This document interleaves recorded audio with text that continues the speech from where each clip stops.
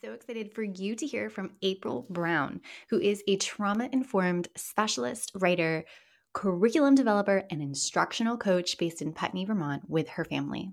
She has a decade of teaching and educational leadership experience in both mainstream public education and alternative education in the United States and internationally. She's passionate about exploring how to disrupt structures that perpetuate systems of oppression and address unbalanced power dynamics at home and school, so learning is empowering for all children. She is an advocate for kids. I can't wait for you to hear this episode.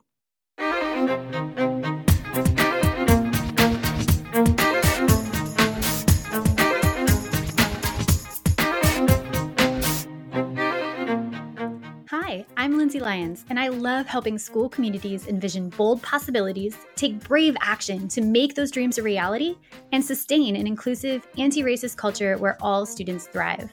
I'm a former teacher leader turned instructional coach, educational consultant, and leadership scholar. If you're a leader in the education world, whether you're a principal, superintendent, instructional coach, or a classroom teacher excited about school-wide change like I was, you are a leader. And if you enjoy nerding out about the latest educational books and podcasts, if you're committed to a lifelong journey of learning and growth and being the best version of yourself, you're going to love the Time for Teachership podcast. Let's dive in.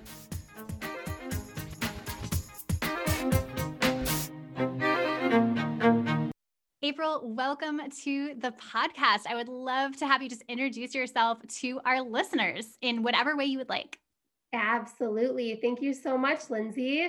So I'm April Brown, and my pronouns are she, her, and I am a white cishet lady.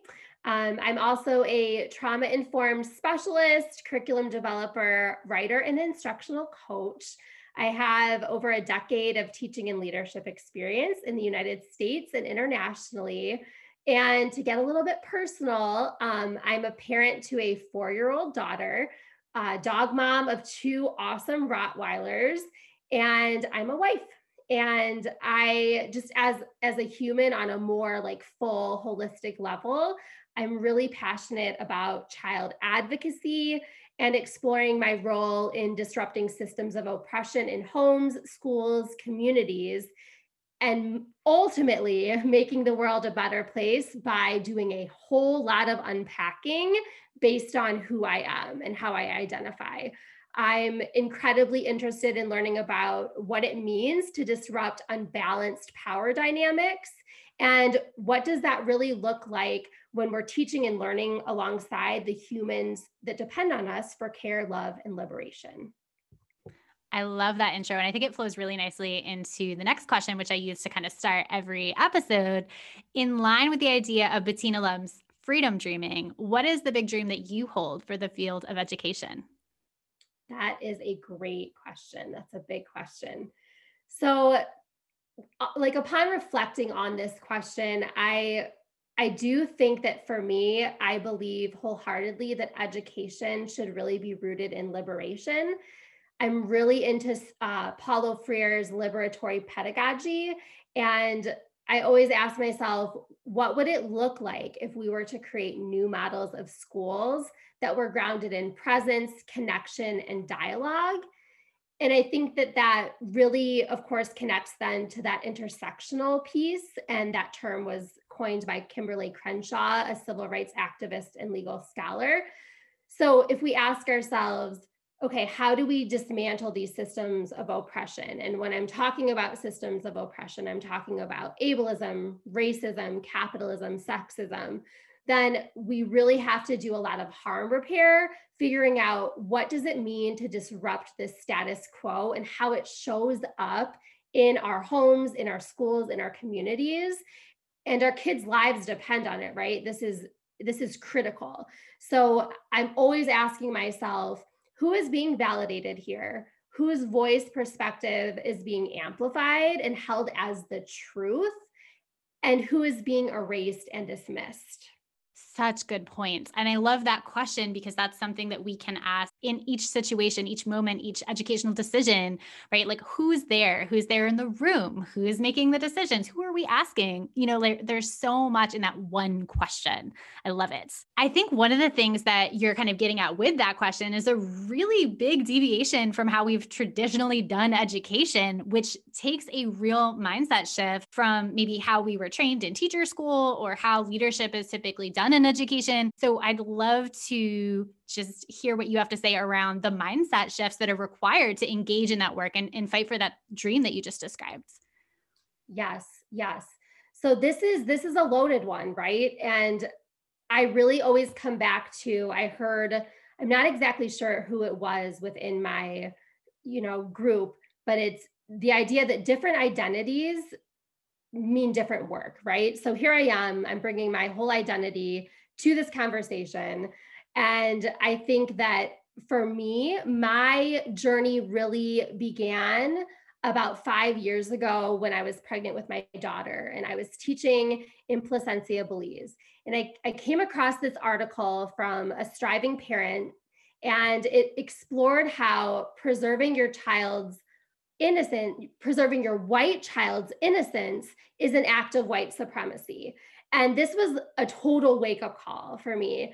And I remember reading through the article and just kind of sitting with it for a moment, and just all those big words come in your mind, like, how have I missed this? And it really was a powerful moment for me, because here I am, a white educator of students of the global majority in Central America, in Placencia, Belize. And I just began this very messy, very imperfect journey of unpacking how I was upholding white supremacy in my body.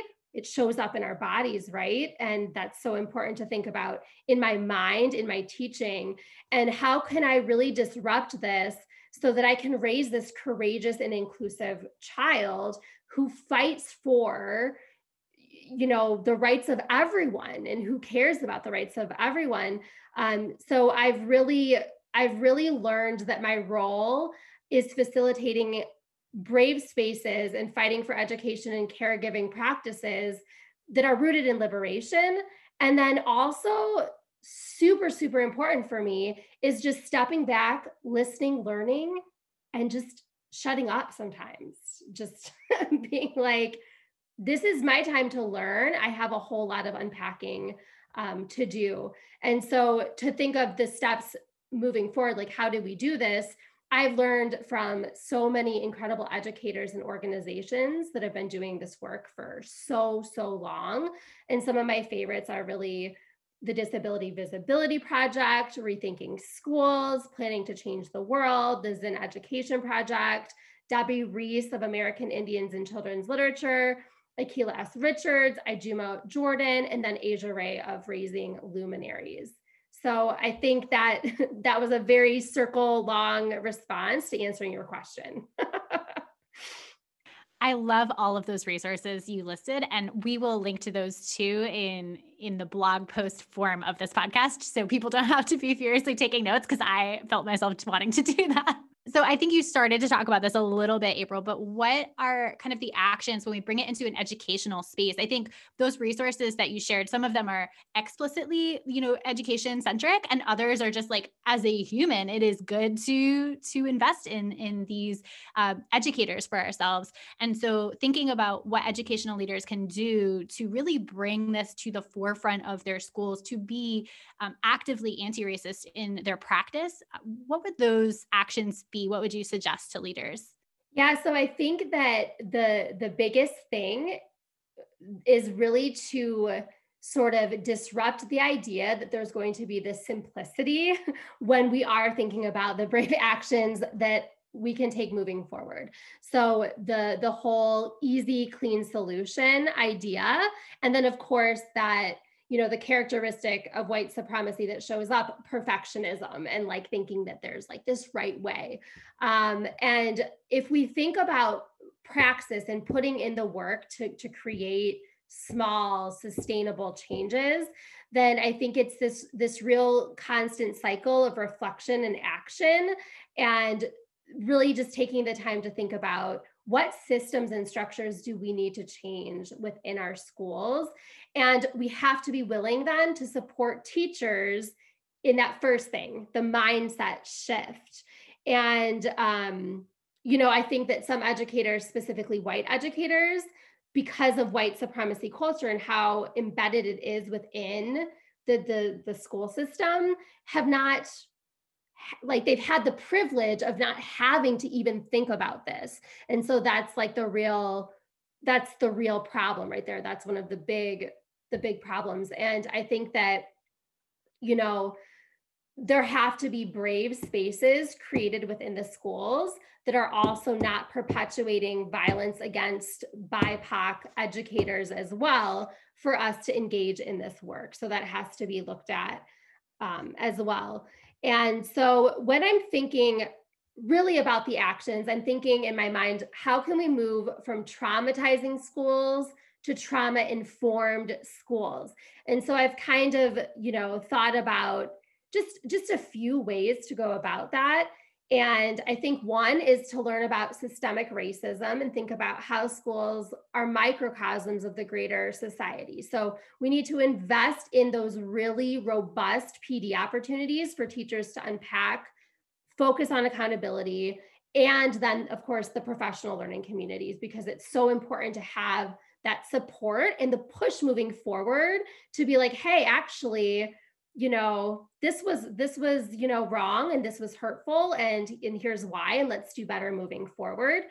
I think that another action would be to shift from teacher-centered to student-centered. We need to value the multitude of strengths that each student has by giving them agency and showing them that we value their voice. And this needs to show up within the curriculum, within everything that we're doing within our schools, within our classrooms.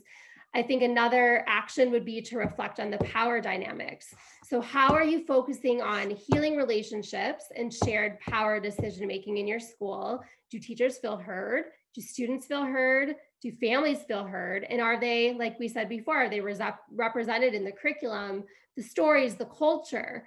And then if we want to create brave schools where everyone feels like they can be themselves, then we need to make sure that that's intersectional. That has to connect to our LGBTQIA plus teachers and students, our disabled teachers and students, our BIPOC teachers and students.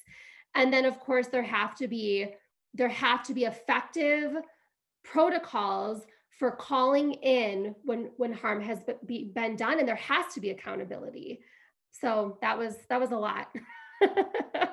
In sharing that long list of actions, when I think about what you were saying around BIPOC educators, what I'm hearing in the consulting space is a lot of leaders who want to bring in a more quote unquote diverse workforce, right? Or diversify the workforce, which is nice, but a lot of times they can't name why that is. Why do I want to do that? What is my ultimate goal here? And am I willing to create a space where BIPOC teachers coming in will feel like they are part of the community, they will feel supported, and they will not be running for the door once they see what the culture is really like.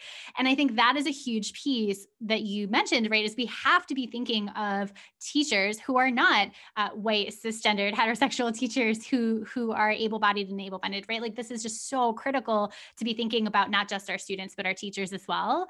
And also, I just love the language that you used around traumatizing to trauma-informed. I think what I hear in that is that it places the onus or the responsibility for student learning on schools and not on students. That deficit narratives that we hear often in schools, right? Like naming a child at risk. I recently was in a workshop where a teacher said, the schools are the ones who are at risk of failing the students versus the student being at risk of failing. So again, just that language and the power of the language you used, I think is so powerful in shifting the mindsets. I love that you explicitly named students and families as really critical stakeholders that need to be part of decision-making. One of the trends that I've seen in the leadership research is towards distributed leadership, which in theory is nice, but I try to push back against this idea of distributed leadership as just involving teachers in the decision-making process. That is great. We should do that, but we should also involve all these other stakeholders. And I think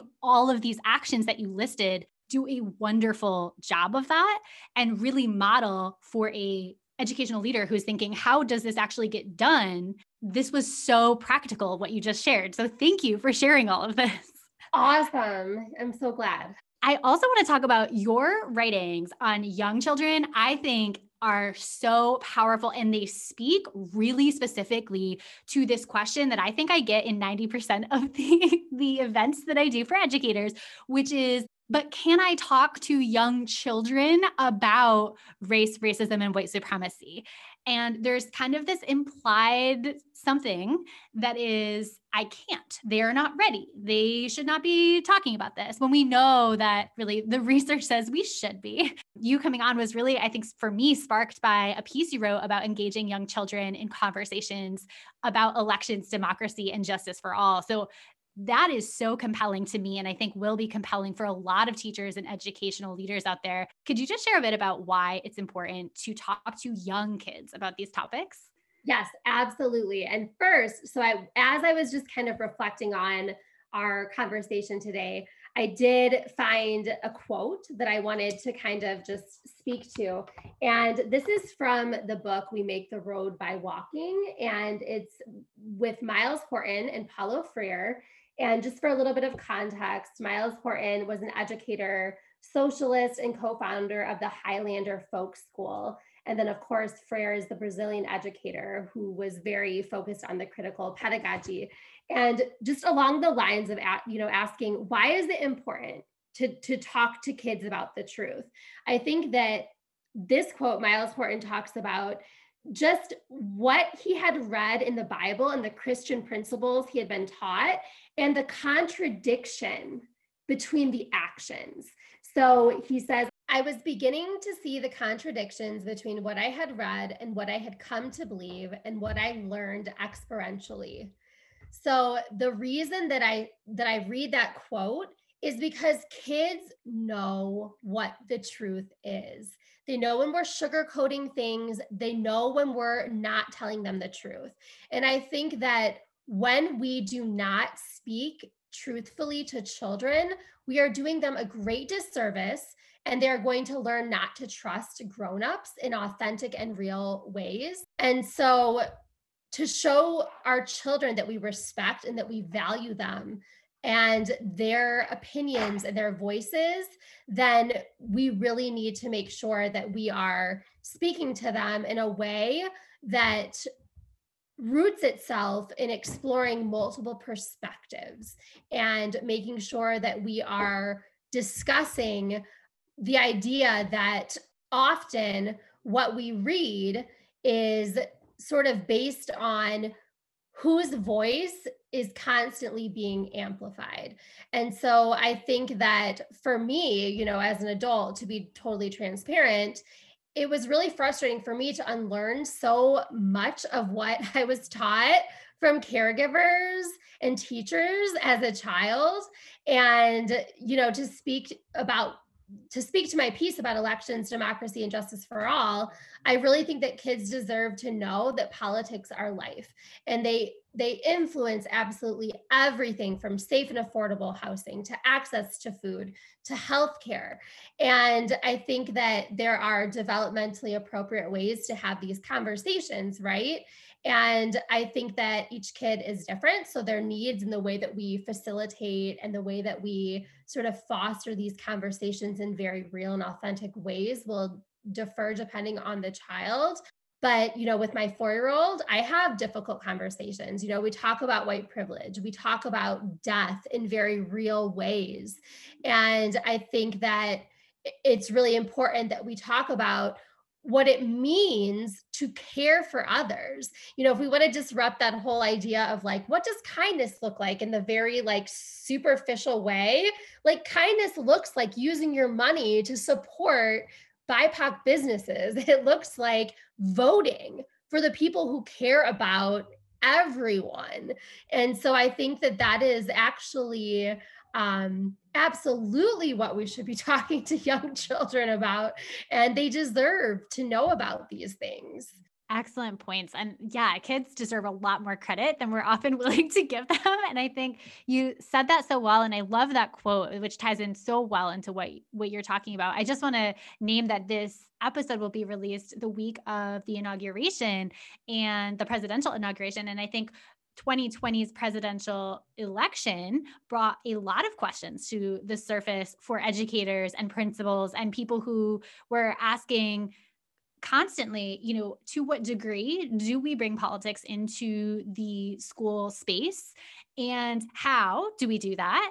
And where do we quote unquote stay neutral? That was a common theme of questions that I received all fall. And I think you really speak to that in this piece and in just what you said around those principles of justice really needing to be front and center. And that needs to be, if we're going to disrupt education and create that better system and dismantle the white supremacist structures that are a part of our educational system, justice has to be front and center. And I love that you said politics are life, right? Those are not separate things. And remaining quote unquote neutral, or really what I think that means when people say neutral, is really silence about politics in the classroom.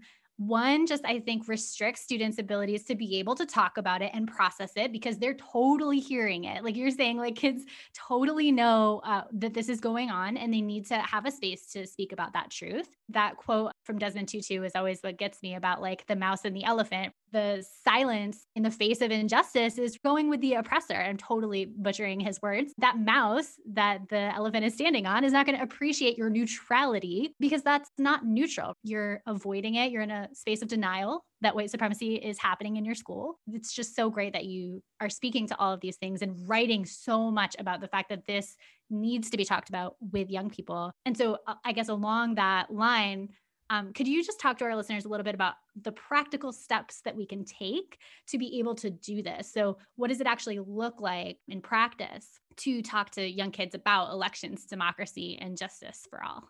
Yeah, absolutely. I think that the very first step is to get comfortable with doing unpacking and looking at yourself and asking yourself those hard questions. It's seeking out resources, it's listening to perspectives that you may not have listened to before. Like that is the very first step.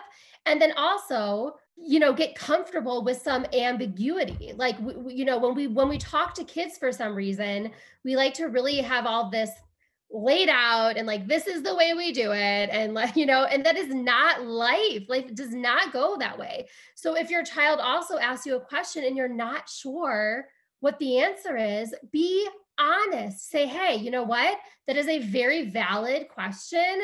Let's figure it out together. Let's find more resources about it. I think that also just really disrupts that unbalanced power dynamic between a caregiver, an educator, whatever, and a child, because we do not always have the answers. And the best way that we can build resilience is to really show them that and show them our eagerness to learn. Now, in the spirit of just thinking about how to have these difficult conversations, then I would say that children's literature is a wonderful place to start. And so I will, I have all these resources I'm going to name, and I know that we'll provide listeners with all of them so they don't have to be like ferociously like looking them up right now.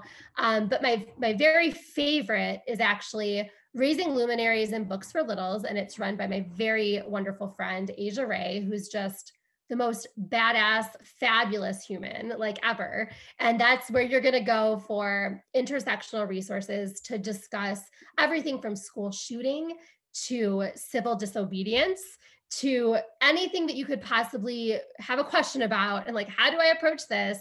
That's where you're going to go for that. I think that I've also used so many other resources like Revolutionary Humans, which will provide you with social justice-based activities, conversation builders, and more. Embrace Race and Raising Race-Conscious Kids can really support educators and parents in talking to kids about race in very real, developmentally appropriate ways. And then Reflection Press is also another one of my very favorites. And that's where you're going to find radical and revolutionary children's books that expand cultural and spiritual awareness. And one of my very favorite books that they published is When a Bully is President, to kind of speak to the whole journey of how does someone like Donald Trump become elected in the United States, and why it's really not that surprising based on the systems and structures that we have in place here. And then finally, the Neurodivergent Narwhal is a fabulous resource for parents, and that's really going to support you in disrupting ableism and embracing neurodiversity. So all those resources, everyone will have a chance to look at them. And I do have to say, pay for what you consume, because it's important to support all of these radical and revolutionary social justice, kid-centered organizations. This is amazing. I just think about all of the teachers who are like, or parents as well, can you just give me like a collection of all the books that I should be reading with my children? Perfect. I love it. I also think that, so much of your work being rooted in justice, the fact that we both work as coaches and consultants, I'm thinking about how we respond to that notion of neutrality. And I know I mentioned that earlier, but I'm interested in your response, because I'm still perfecting, or not perfecting. Perfection is something we should avoid. Learning how to, respond when someone asks about remaining neutral or remaining apolitical in the classroom. What is your response to educators who ask those questions? Yeah, I think you spoke to this earlier, but I really think that, education is a political act.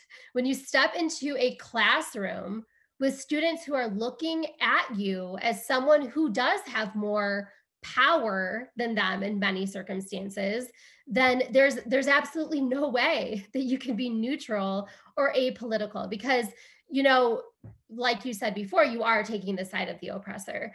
And I think that the quote, most folks have heard this, Martin Luther King Jr. says, in the end, we will remember not the words of our enemies, but the silence of our friends.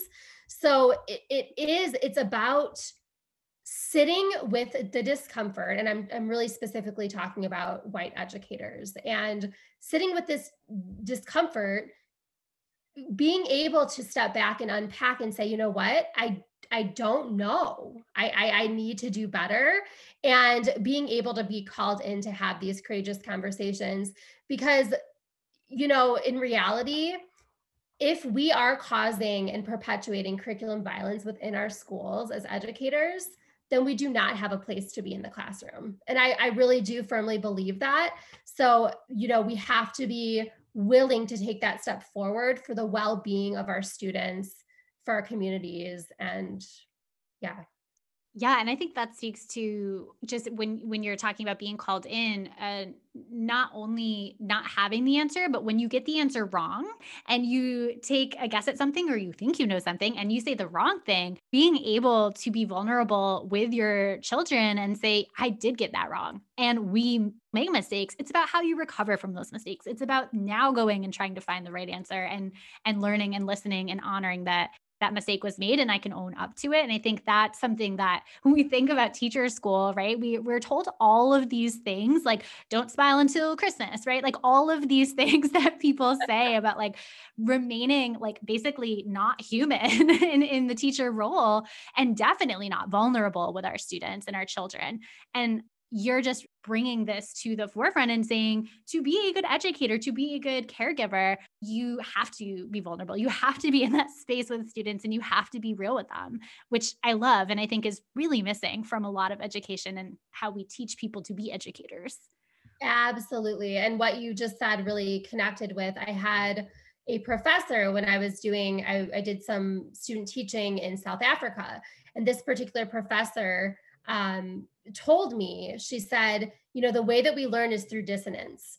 So like, that's the only way that learning really happens. And I remember at the time, this was like over a decade ago, and not to age myself, but, like, I was like, what does that even mean? And like, now it's so much more clear. And so I'm also reminded of the heteronormativity that is very, perpetuated within schools. And when we talk about that and making sure that our LGBTQIA students are comfortable, this is human rights. This is nothing that you cannot be neutral or apolitical about a child's life and their ability to feel valued. So that's what's really coming to mind when you were just kind of, talking about all of that, that's how critical it is. It's very, very important. I love that you framed it that way too, because I think that for me is like the mandatory line. We don't cross that line. So when people are thinking about creating even academic assignments that are position papers around a debatable question, like we don't debate should same-sex partners be able to get married, right? That's not like a debatable thing. That's like a human right, right? Like we can't debate the human rights that people should have. We can agree that there is a situation that is happening. We can use statistics to say, like, here's what's going on in the world. There's a problem that needs to be solved or a challenge that needs to be addressed. Here are a variety of ways to address that. And we could disagree on, how we go about addressing it, but we can't disagree that one, there's a fundamental problem, because I think part of education and teachers' needs, I think that I've been responding to lately is we are a fact-based institution. Like we have to make sure that we are totally agreeing that facts are important and source bias is like an important thing to talk about. Of course, at like an age that's appropriate, prioritizing, facts and human rights. I think those are the lines. And so I'm so glad you brought that up, that like, that's not up for debate. Absolutely. Yes, totally. You are a learner like all of the people listening. So I'm really curious to know, what is something that you've been either learning about lately or things that you want to share with folks who are listening? Yeah, that's a great question. So I recently graduated as a trauma-informed specialist from the Center of Cognitive Diversity. I did a lot of reading on just thinking about how white supremacy shows up in the body and really trying to ground myself in my ancestors who were revolutionaries. I'm, Polish, Irish, German. And so, really tapping into that. And I created a really it's a very basic micro course. It's free. It's totally free. And it's intersectional focused, and it's about trauma informed teaching practices. And so I'll share information about how to access that on my website. And I really would recommend My Grandmother's Hands, which is by Resmaa Menakem. And hopefully I am doing his name justice. But it's just such a beautiful way to really just unpack and heal. Like as a white person, how do I begin to heal from how my body has internalized white supremacist culture? And so we've hit on some of those points, perfectionism, false sense of urgency, like all of these things that are so toxic and that you see in our school systems, right? Which you just mentioned before. Like, so it's that's really where I'm at right now in regards to just learning. I love that you kind of circled back, because I know you started with the idea of white supremacy in the body, and I was going to follow up and ask, and I totally forgot. So I'm glad you got there, because I think that is fascinating. And I've actually heard that book recommended by multiple people, so I need to go read it. Yes. That is amazing that you created this course. And I think if that's okay with you, maybe we'll use that as the episode free resource, and we'll direct people to that, because I am so excited to access that course. And I'm sure a lot of other people are as well. One of the most important things that we can do as we're thinking about this, and particularly, I guess, for something I've been thinking about is for white educators who teach white students, how do we create spaces for students not just to reflect, which is obviously important, but also to share models of whiteness that is not just oppressive. And so I love that you also shared, we have to tap into people who were revolutionaries, who were abolitionists, who were resistors to oppression. And so I'm so grateful that you brought that up and named that. Absolutely. And finally, I'd love to just get our listeners some ideas of where they can connect with you, learn more about you, follow all the amazing work that you are doing. Absolutely. So I would definitely recommend joining the Student Ignition Society on Facebook. I don't think I spoke to this, but the Student Ignition Society is a subgroup of Raising Luminaries and Books for Littles, which is run by my good friend Asia Ray. And so we've sort of created this free space for educators that are really trying to commit to teaching in a way that's inclusive and accessible to all students. And so you'll find within the Facebook group, it's a space where we kind of share resources. We really do try to amplify BIPOC, LGBTQIA created, educator created resources. Sorry, that was like a mouthful. And on the website as well, there are toolkits that are free for caregivers and parents to access, such as Immigrant Solidarity, Indigenous Peoples Day Toolkit, and Ending Police Brutality. And they give you a lot of tips to talk about this with children or your students. You can email me at parentwithheart@gmail.com.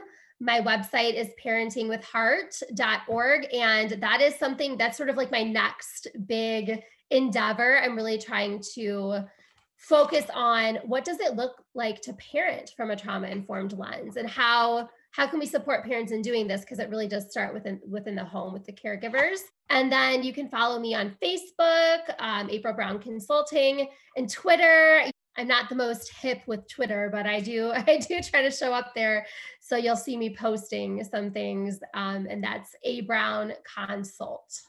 Awesome. Thank you so much, April. This was a pleasure to talk to you. And thank you for being on this episode today. Thank you so much, Lindsay. Thanks for listening, amazing educators. If you loved this episode, you can share it on social media and tag me at Lindsay Beth Lyons, or leave a review of the show so leaders like you will be more likely to find it. To continue the conversation, you can head over to our Time for Teachership Facebook group and join our community of educational visionaries. Until next time, leaders, continue to think big, act brave, and be your best self.